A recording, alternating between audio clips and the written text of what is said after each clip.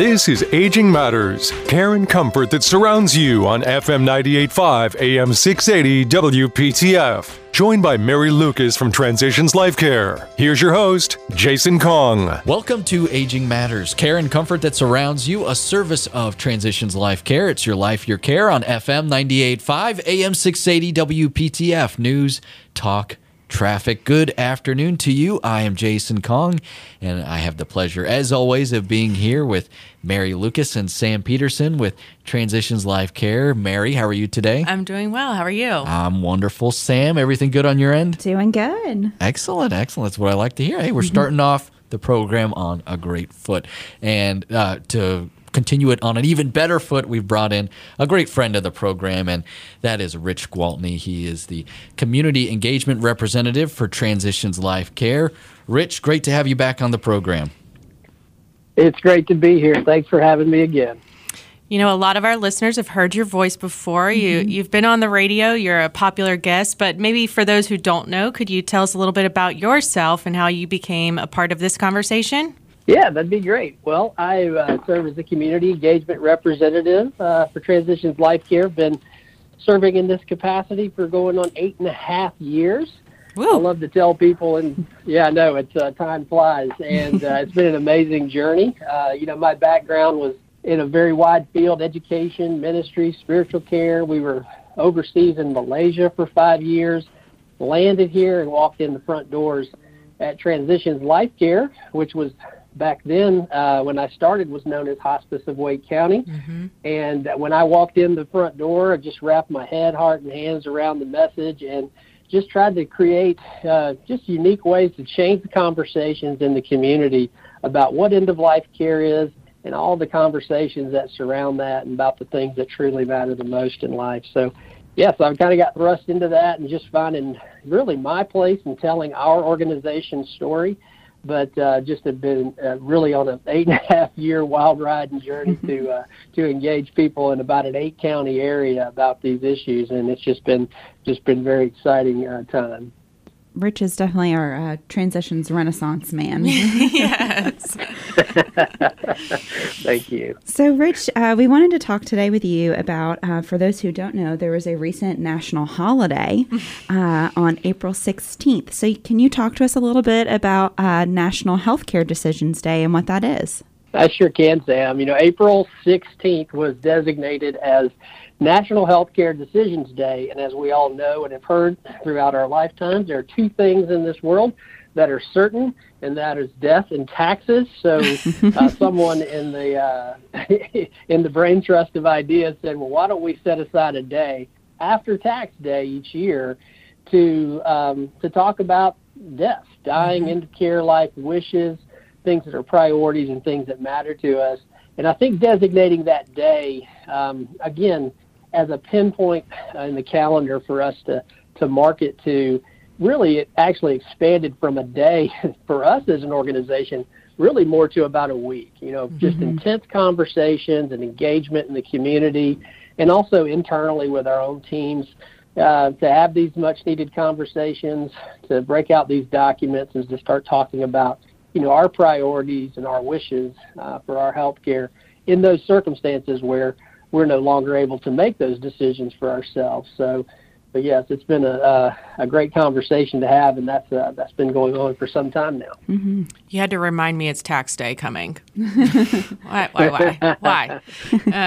Can you talk to us a little bit about the 5 Wishes document? Some people see these blue folders floating around, or have seen it online, or what are these 5 Wishes documents that people are talking about, and what makes them unique? That's a great question, Mary. We love this document, the 5 Wishes, and I always like to start, whether it's in a presentation or a conversation like this, is just to help people know, one, we're not trying to put you into a new document. I always tell people, the best document you have for an advanced care directive is the one you currently have, meaning you don't have to change and switch to this one if you just did one. But why we like the 5 Wishes document, the most concise way to tell is that it's referred to both by 5 Wishes organization and something we've been really out there telling the story about. It's referred to as the heart and soul of a living will. And by that, what we mean is that there are factors in these, especially the fourth and fifth wish in this document, which we can unpack a little bit of today. They're matters of deep importance that don't always make their way into your traditional living will, healthcare power of attorney. Those are matters of importance with family members, things that you want your loved ones to know, ways that you want to be treated. And, coming from my background, as I shared earlier, I've been used to having conversations in different contexts and cultures about issues that matter the most to people. But it's that fifth wish, Mary, that makes this document so unique. And that is the thing I like to start on, sometimes more than the first four wishes, is, what is it you want your loved ones to know? Because if there's anything we've learned really camped around this threshold of end-of-life care, is that there are matters of deep importance that we need to communicate to our loved ones. People in our lives who we need to forgive, some people we need to ask forgiveness from. Those are closure activities that we need to take care of. Others is, are there people in our lives we want to thank and show gratitude to, but also who in our lives could use an expression of love from us. So as we start with that fifth wish of what we want our loved ones to know, that heart work is the hardest work. And if we'll do that homework on the front end, it makes conversations about our living will, healthcare power of attorney, some of the legal and the medical, it paves the way and cultivates just a real safe place for people to have conversations about these most important issues. Mm-hmm. It sounds like more of like a conversational document. It gets the conversation started between you and your family and your loved ones to be able to talk openly about these wishes. Is that right? Yeah, absolutely, Mary. Because I believe it's not a one-time process. Right. I often encourage folks that you and your family are going to best know how to navigate different relationships and pitfalls to avoid. Who's ready to have this conversation? Who wants nothing at all to do with it at this point? And how do you create conversation spaces in those relationships where you normalize some of this? And I think that's what Five Wishes really does well, is that it creates that context. And, it's also important to underscore here, too, is that while not part of a traditional living will, it's also not something that if you were to pick up a copy of Five Wishes today, Mary, we're not saying that you have to write out all your family's dirty laundry of who hurt you and who you hurt. The idea is you don't have to write that out, get that notarized. Even the gratitude, the love, the life stories, and the legacy you want to leave, it's really as a prompt to say, make sure you're communicating those issues that matter most. And again, starting with that, it really starts to cultivate a longer-term path of making that conversation happen a little bit easier. Mm-hmm. Rich, you talked briefly about the fifth wish. Can you talk to us a little bit more for those who may not be aware what each of the five wishes are in this document? Yeah, absolutely. In short order, I'll just list them, and then we can unpack them as you feel like we need to do that. The first wish is the traditional living will, and I tell people the best way to look at that is that answers the who. The who question. The first wish is actually the healthcare power of attorney. Forgive me. Healthcare power of attorney answers the who question. Who do you want to speak for you if you suddenly become unable to speak for yourself concerning your health care and that you're going to receive? The second wish is the traditional living will. That answers the what question. What is your philosophy of care? What is it that you either want done or do not want done? And the third one is where we come in, Transitions Life Care. When it comes to hospice and palliative care, how comfortable do you want to be?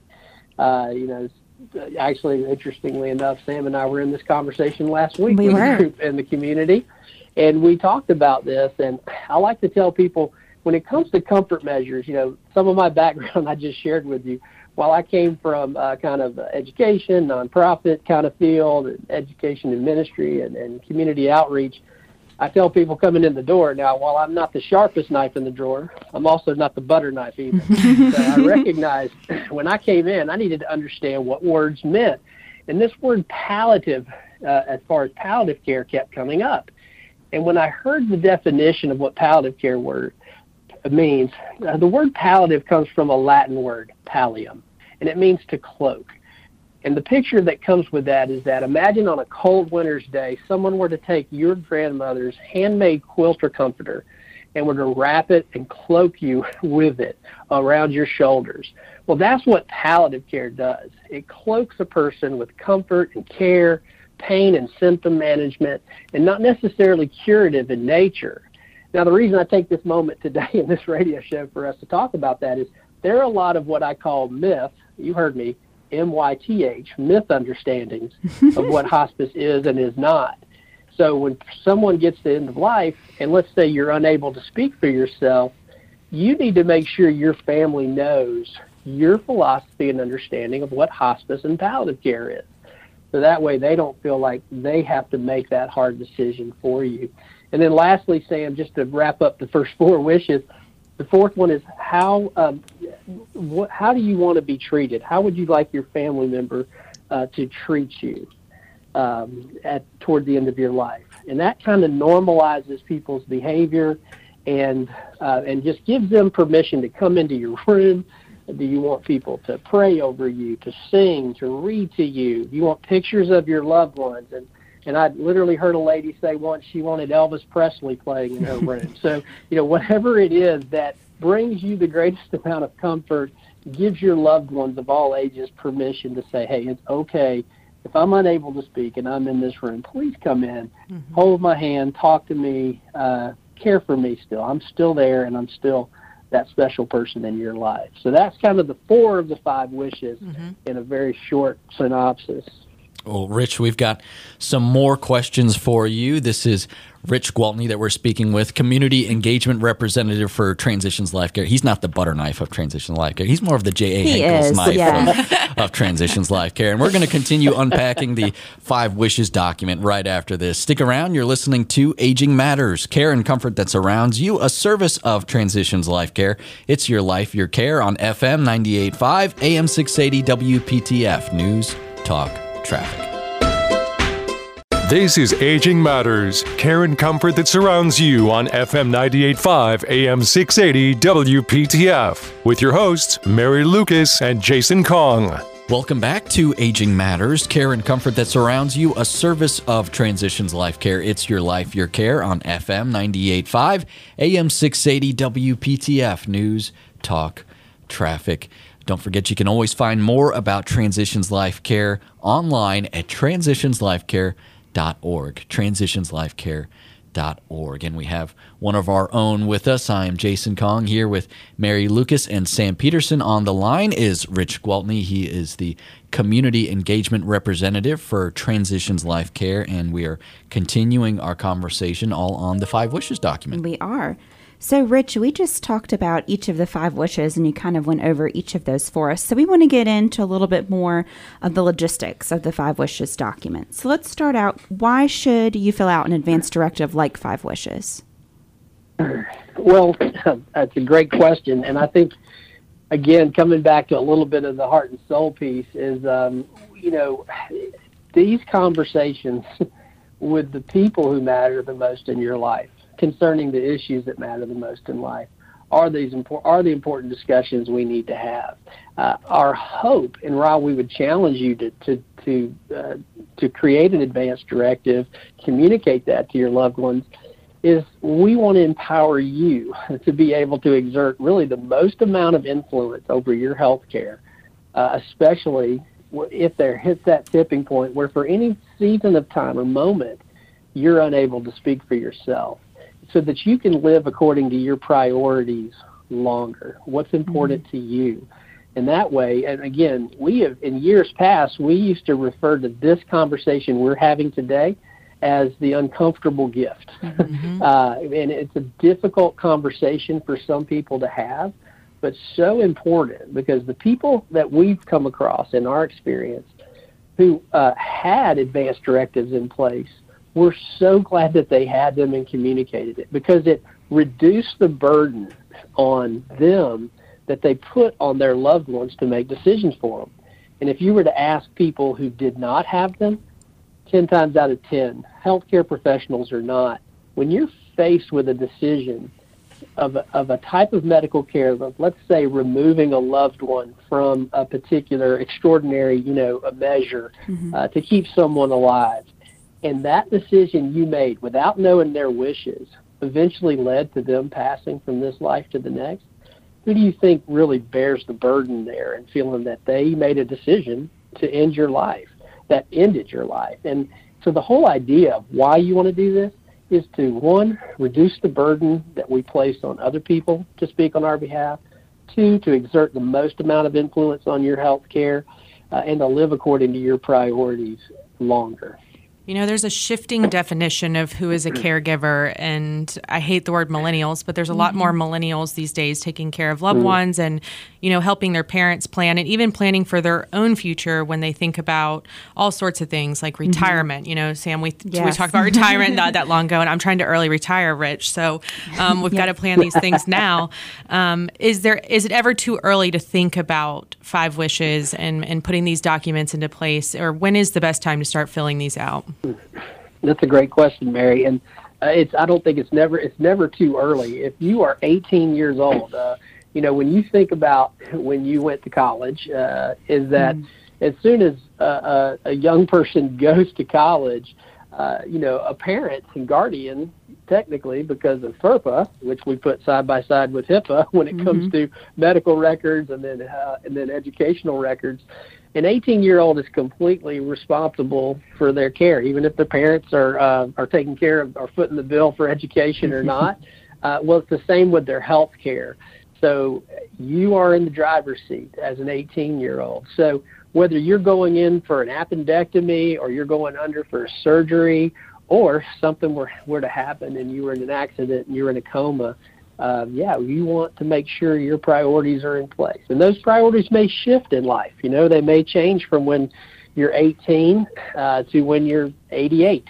And when that happens, according to whether it's a diagnosis or a stage of life or circumstance, our wishes for our health care may change when those changes in our health care status, our health status changes. So I would say earlier the better.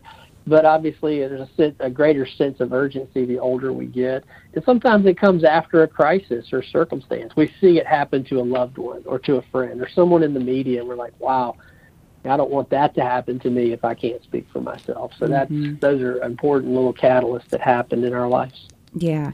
So let's say, Rich, I'm 30 now. If I wanted to fill one out now, what would happen if, say, 10, 15 years down the road or even next month if I change my mind on one of my wishes? Yeah, these documents are great, Sam. And by the way, you don't look a day over 29. You're so kind, Rich. Let me just say this. What's great about these documents, we always tell people at the end of these conversations that if they have an advance directive in place, is to do 2 things: give and keep. Give copies to your loved ones, your healthcare providers, people who will be most affected by them, and keep a copy of who you gave them to. Because if there's a change that you want to make, you need to pull that list back out, retrieve all those copies that become obsolete, and then create a new document. Simply have that notarized, copied, and then sent back out. We tell people every time you get a D that you should look at these. Well, what does that mean? Well, has it been a decade since you've done the documents? Has there been a divorce, a death in the family, a change in diagnosis, or a decline in your health status? Those are just little gimmicky things to think about. But I have a colleague in the community. I heard her challenge a group once. Every time there's an election cycle, or every time that, every 2 years or every 4 years, whatever it is, that's a reminder that says maybe it's time for me to pull those documents back out and take a look at them. So in conversations like today, Sam, I tell our listeners, and I would say this to us in this room, is that there's always something for us to do. So if you have documents in place, my question to most people would be, how well have you communicated those wishes to the people who are going to be most affected by them? So maybe you have homework to do to go out and have those conversations. And that includes those, not leaving anything unfinished, said or done on that 5th wish of gratitude, love, forgiveness. maybe it's time you pulled one back out, though. And now let's look at it. It's been a few years. Maybe there's been a change. Maybe someone who was going to speak for me, my healthcare power of attorney, maybe they passed on, or maybe they're not really that close. Who is that? So I need to make that change. So maybe it's time to look at one and then maybe redo those and make those changes. So there's always something for us to do, in this conversation about advanced care directives. Mm-hmm. You mentioned having it notarized. When you have it, you've signed these documents, you've had them notarized. Does that make them a legal document and something that's enforceable? Yes, it's definitely a legal document, but it's one of those legal documents. When I say my experience, in the conversations that I've been in over the years, I've heard stories on both sides that we all need to self-advocate for our own wishes. If we have a document, we need to make sure we're communicating what's written in there. We need to have that conversation, especially with the healthcare power of attorney, the person who's going to speak for us. We need to make sure other people affected by it know who's going to speak for you, what those wishes are, where they are. And if you have someone in your family who doesn't want to talk about this, make sure they know at least what's in the document or where it can be found. But as far as the legality of documents, absolutely. The essential part, though, is to make sure when you go in for health care, whether it's emergency room or you're admitted to the hospital or you're living in an assisted living facility or retirement community, that the people who are caring for you know that you do have a living will or an advance directive in place, and then make sure that it's up to date, notarized copies, and given to the people who will be most likely geographically and practically there to care for you according to your priority. Right. Yeah. So, Rich, to kind of cap off our talk today, what would you encourage people listening today to do right now concerning their advance directives? Well, really what we just said, Sam, is if you don't have a document, what I would say, and you haven't had an advance directive, I would say go to fivewishes.org. That's a simple website. Go to the store tab, and you'll notice that there are both electronic and paper copies that you can purchase, and you can fill them out, you can print them and fill them out, and take a look and just familiarize yourself with what's in the document. If you're local and you're in the area that we serve in the greater Raleigh and the Triangle area, we'd love to help make some of those available to you as well. You can reach out to us. We've already given you the website at transitionslifecare.org. You can call, or you can actually email a special email address. It's connect@transitionslifecare.org, connect@transitionslifecare.org. Reach out to me, and we can make these documents available for you if you need them. So whether you want to do it yourself through the website or you'd like us to provide a copy, we'd love to help get that conversation going. But I will tell you this, if you don't have a copy or you haven't done an advance directive, we believe the decision about who's going to speak for you is almost as important as what you want done. So maybe this week even is, why not sit down with the person that you think you'd like to have make these decisions, just have coffee, virtual or in person, and just say, hey, I've been challenged to think about this, about my advanced care directive, and just start the conversation with them. Have you ever thought about doing this? Do you know about these? Would you be willing to be that person for me? And then start that process of filling that document out.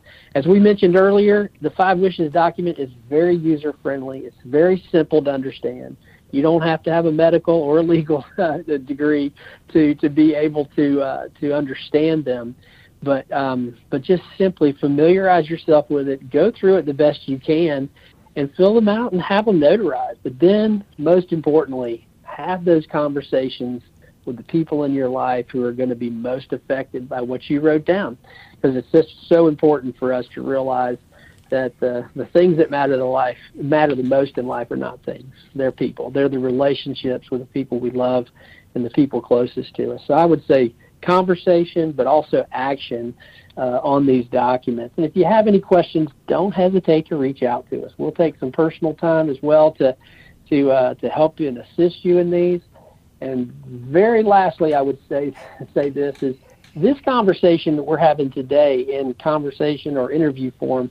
We actually have a menu of presentations and conversations we'd love to bring to your faith community, to your support group, to your caregiver support group. So if that's something of interest, you can also email us at that connect@transitionslifecare.org, and we'll talk about a way we can come and share this as well as some other topics with you, with your group, either virtually or in person. So thank you so much. Oh, thank you, Rich. And I hope that plenty of people reach out to you because you're excellent at what you do. That email address, again, that Rich gave out, connect@transitionslifecare.org, connect@transitionslifecare.org, or you can always look up contact information at transitionslifecare.org. He is Rich Gwaltney. He is Transitions Life Care Community Engagement Representative, and you can see why, because he does a wonderful job. We have to take a quick break, but we will be right back. Stick around. You're listening to Aging Matters, care and comfort that surrounds you, a service of Transitions Life Care. It's your life, your care on FM 98.5, AM 680, WPTF News, Talk, Traffic. This is Aging Matters, care and comfort that surrounds you on FM 98.5, AM 680, WPTF. 60 minutes devoted to giving you all the information you need when caring for a loved one. With Mary Lucas and Jason Kong. If you have questions for the show, you can email agingmatters@transitionslifecare.org. Welcome back to Aging Matters, care and comfort that surrounds you, a service of Transitions Life Care. It's your life, your care on FM 98.5, AM 680, WPTF News, Talk, Traffic. Jason Kong here with Mary Lucas, and we're going to continue with our look at the Transitions Life Care team and the expertise there. We're happy to bring back on the show Mark Philbrick, Director of Education with Transitions Life Care, and we are going to focus on something very important that we often like to talk about on this show, and we're going to be talking about legal documents, in particular dealing with the healthcare power of attorney and living wills. Mark, thanks so much for coming back on the show. You're welcome. Great to be back. We're gearing up for this National Healthcare Decisions Day, and it's so exciting for us to share this information with everybody. Mark, our healthcare system can be so challenging and to understand, especially when we encounter a sudden, serious, or terminal condition. It comes up in the work that we do, and a lot of people heard it throughout COVID. Can you talk to us about some of the key things we need to know to be prepared for when that occurs? Yes, definitely. You know, we know that death is the most inevitable fact of life, and we hate to hear it, but we're all going to die someday. You know, I've shared this before, that life itself is a sexually transmitted terminal condition, and it's being an uncomfortable fact of life is also scary. And unfortunately, most people react like our three monkeys: hear no evil, see no evil, speak no evil, thinking that if they just ignore death, it will just go away. But knowing that over 3 million Americans will die this year, and since the pandemic, just 2 years ago, more Americans died last year than ever before. And our life expectancy has actually dropped by 2 years since the pandemic appeared. And unfortunately, only about 20% of Americans, less than 1 in 5, actually have a written plan in place outlining their wishes for their medical care should they become incapacitated or in a vegetative state. So not discussing their wishes really isn't working. So the good news is we can do really a couple simple things for our inevitable death that will ease the burden to our loved ones. Two relatively simple things I'd like to talk about today is, first, designating and writing who you want to be your healthcare power of attorney to speak on your behalf about your healthcare wishes when you're incapacitated. The second is creating what we call a living will that clearly states your healthcare interventions that you want or don't want should you become a vegetative state and no likelihood to survive to regain your consciousness. Mm-hmm. So the other good part of this is it doesn't require a lawyer to do these things, even though they are legal documents. And I do want to say that I'm not a lawyer, and if you so wish, I think verifying these with your attorney can also be helpful. That's good to know. So, Mark, what is the difference between having a power of attorney and a healthcare power of attorney? These are all big terms. Are they just different names for the same thing? It can be confusing. You know, many people will say they have a power of attorney, and that's someone who's allowed to give legal authority to another person on their behalf. And there is a difference between a financial power of attorney, which authorizes an individual to make those financial decisions. However, you also need a medical power of attorney that allows for someone to make medical decisions. And so there is a difference. And the key differentiator is that the power of attorney, or what they also may refer to as a durable power of attorney, is typically focused on dealing with your financial issues, whereas a power of attorney for healthcare names the person, they're the person who makes those medical decisions on your behalf when you're no longer able to make them yourself. So both these are important to have, but they are definitely different. You know, we always hear about these people, or, you know, a healthcare power attorney. We always hear about that role. And I've been talking to my parents about this, but does that always have to be someone in your family, or is there any benefit of not picking someone in your family to fill that role? It really just needs to be someone that you trust with authority to make those decisions and that will represent you legally on your behalf. I know in some cases, even with our own company here, we deal with hospice and dying every day. We do have people on our team that feel that their spouse is not able to make those decisions or emotionally would not be able to deal with those decisions when the time comes. So there can be a benefit by selecting somebody who is not as emotionally invested and also who will advocate on your behalf. So if you have a family member who really doesn't agree with what you want, it would probably be unwise to put them in charge to implement your wishes when you're no longer able to do that yourself. That's good to know.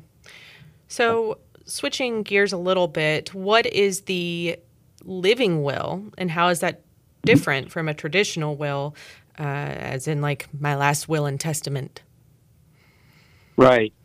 Wills and living wills really serve a different purpose. A will is formally known as that last will and testament, guides the distribution of your assets after your death. So the financial piece of what you want done with your assets and your property.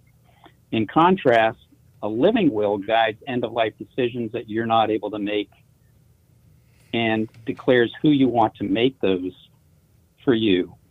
If you're, for example, are in irreversible coma or declared brain dead. So it's really the first, the will, last will and testament, distribution of financial assets and property. The living will really relates to your own body, what you want done as far as the care of your body, what things you don't want done, and those type of physical decisions about your personal care and health. That's very helpful to know. Can you describe some of the most important items that are covered in this living will? Yeah, absolutely. You can really put anything you wish to have as far as your medical care in a living will. You can instruct certain types of care and certain care not to be given. For example, you could instruct that you should not be put on a ventilator, should you not be able to sustain your breathing. Other preferences may include some things that are considered life-prolonging medical care, like blood transfusions, CPR, certain diagnostic tests or dialysis, drugs that may extend your life, such as antibiotics, and use of respirators or surgery, where there's no probable positive outcome. That, you know, there is a tipping point in every illness where you begin the active dying process. And so this sort of designates what you want to have done or not done so that it's not extending your life. It may prolong your death and possible suffering. The other is food and water. Permanently unconscious people may live for a long time, and by giving intravenous food or water, can sometimes extend people in a vegetative state. However, people who want to allow a natural death, doing that is actually counterproductive. And a third thing to think about in your living will is what kind of palliative care or how you want to deal with your pain and allowing a natural death. That is the voice of Mark Philbrick, Director of Education with Transitions Life Care, and we've been speaking about living wills and also healthcare power of attorneys, and we're going to continue our conversation with Mark right after this. Don't go anywhere. You're listening to Aging Matters, care and comfort that surrounds you, a service of Transitions Life Care. It's your life, your care on FM 98.5, AM 680, WPTF, News, Talk, Traffic.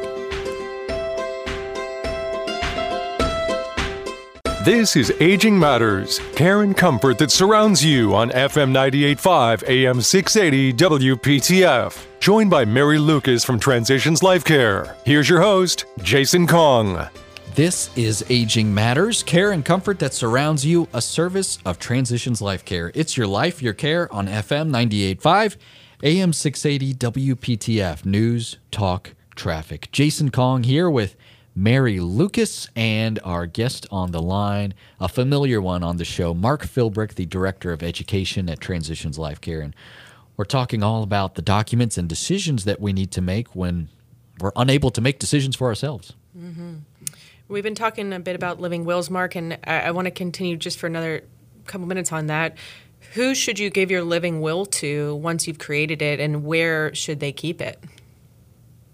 That's a really good point. You can't use something you can't find.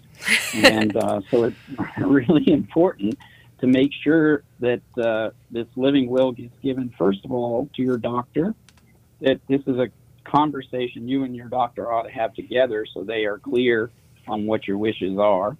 And then making sure that your healthcare power of attorney, whoever you designate, has an updated copy of that. And also other family or friends in case that person cannot be reached in case of an emergency. Mm-hmm. Where to put it is also important. I recommend you do not put it in a safe deposit box, because if something were to happen on the weekend, being able to access it and the banks are closed, or, we've run into situations where a family member in distress can't remember where they put the key to the safe deposit box. Mm-hmm. I had a really good suggestion that came to us from a wife of one of our hospice patients, and she created what she called the Red Book. And it was just a 3-ring red binder that had little plastic inserts to put her documents in, and all of her papers were put in plastic sleeves: the living will, the healthcare power of attorney, her insurance information, the car titles. All of that was in one binder, and it was on her bookshelf. So when there was a need, her children knew exactly where to go, and I've implemented that myself. I bought a little 3-ring binder and told my kids exactly where they can find it, and it has all my documents in one simple place that's easy to grab. And a backup copy of that is also given to my 3 children, so they have it just in case it gets down to that situation. It's really good to know.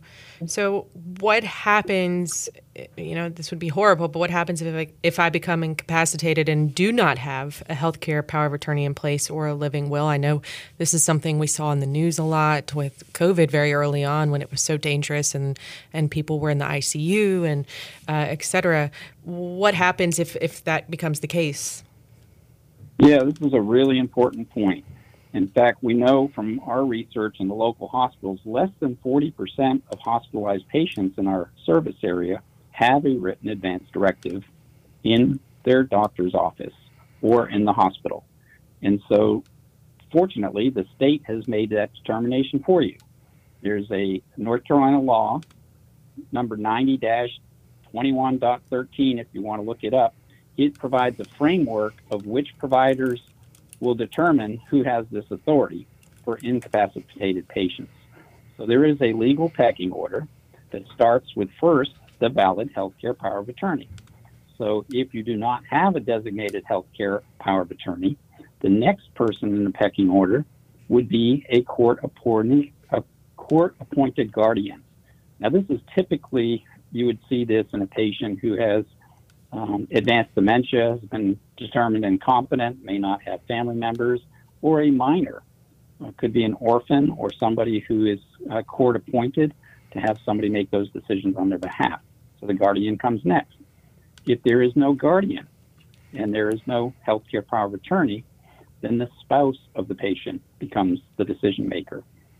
If you have no spouse, then it turns into the majority of the patient's reasonably available parents and adult children.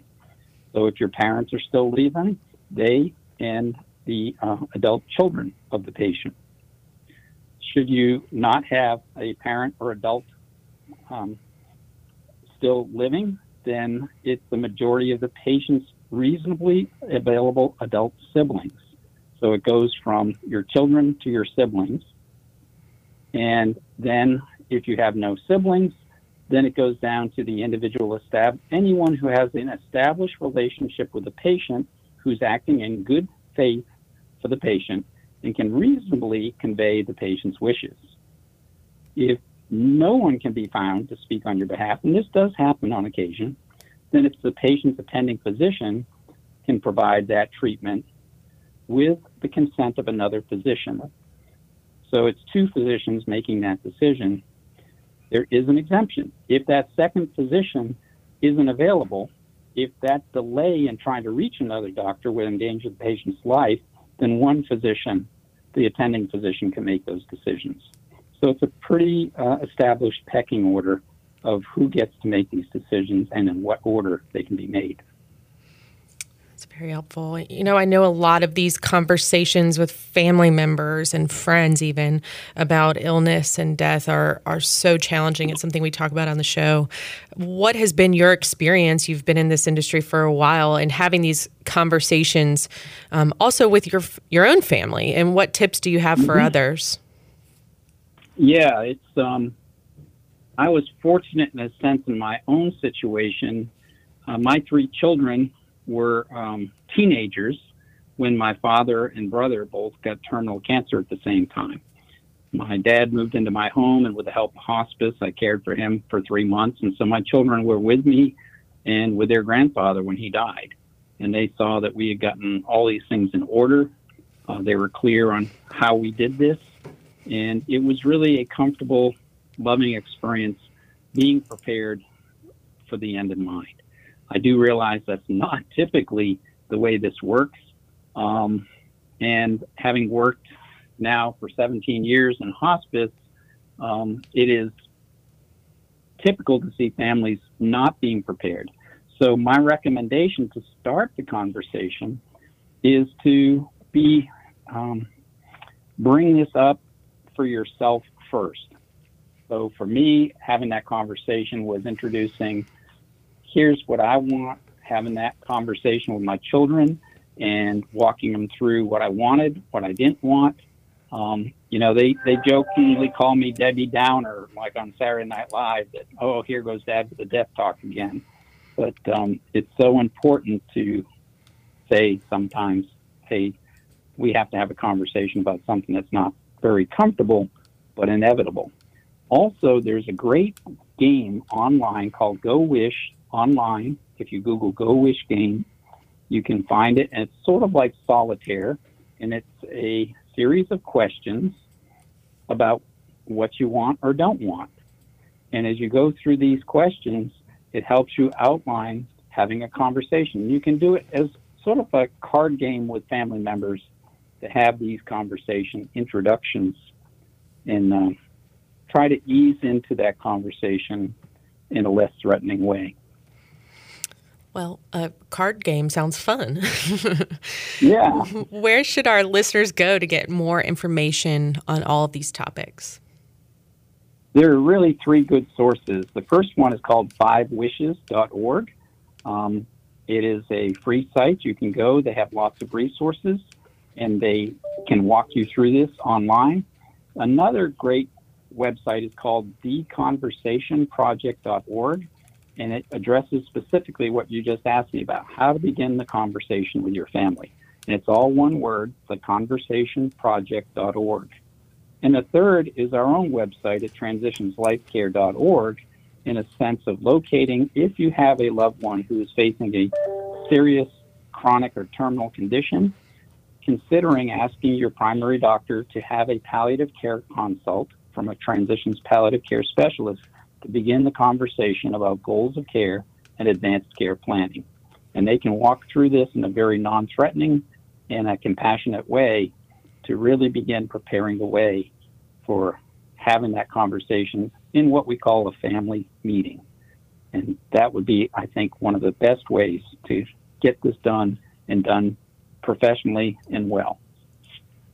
Yeah, I'd have to agree. And those 3 websites again, if you want to write them down, 5wishes.org, 5wishes.org, also theconversationproject.org, theconversationproject.org, and of course, transitionslifecare.org, transitionslifecare.org. And if you missed any part of this episode and you want to grab it again, be sure to go to WPTF.com, click on the podcast button, find Aging Matters, and there you can listen to this episode as well as all the other episodes that we have done in the past. I want to thank Mark Philbrick, Director of Education for Transitions Life Care, for his time and expertise today. We are all out of time. On behalf of Mary Lucas, I'm Jason Kong, thanking you for listening to Aging Matters, care and comfort that surrounds you, a service of Transitions Life Care. It's your life, your care on FM 98.5, AM 680, WPTF News, Talk, Traffic. You've been listening to Aging Matters, care and comfort that surrounds you on FM 98.5, AM 680, WPTF. For more information, log on to transitionslifecare.org.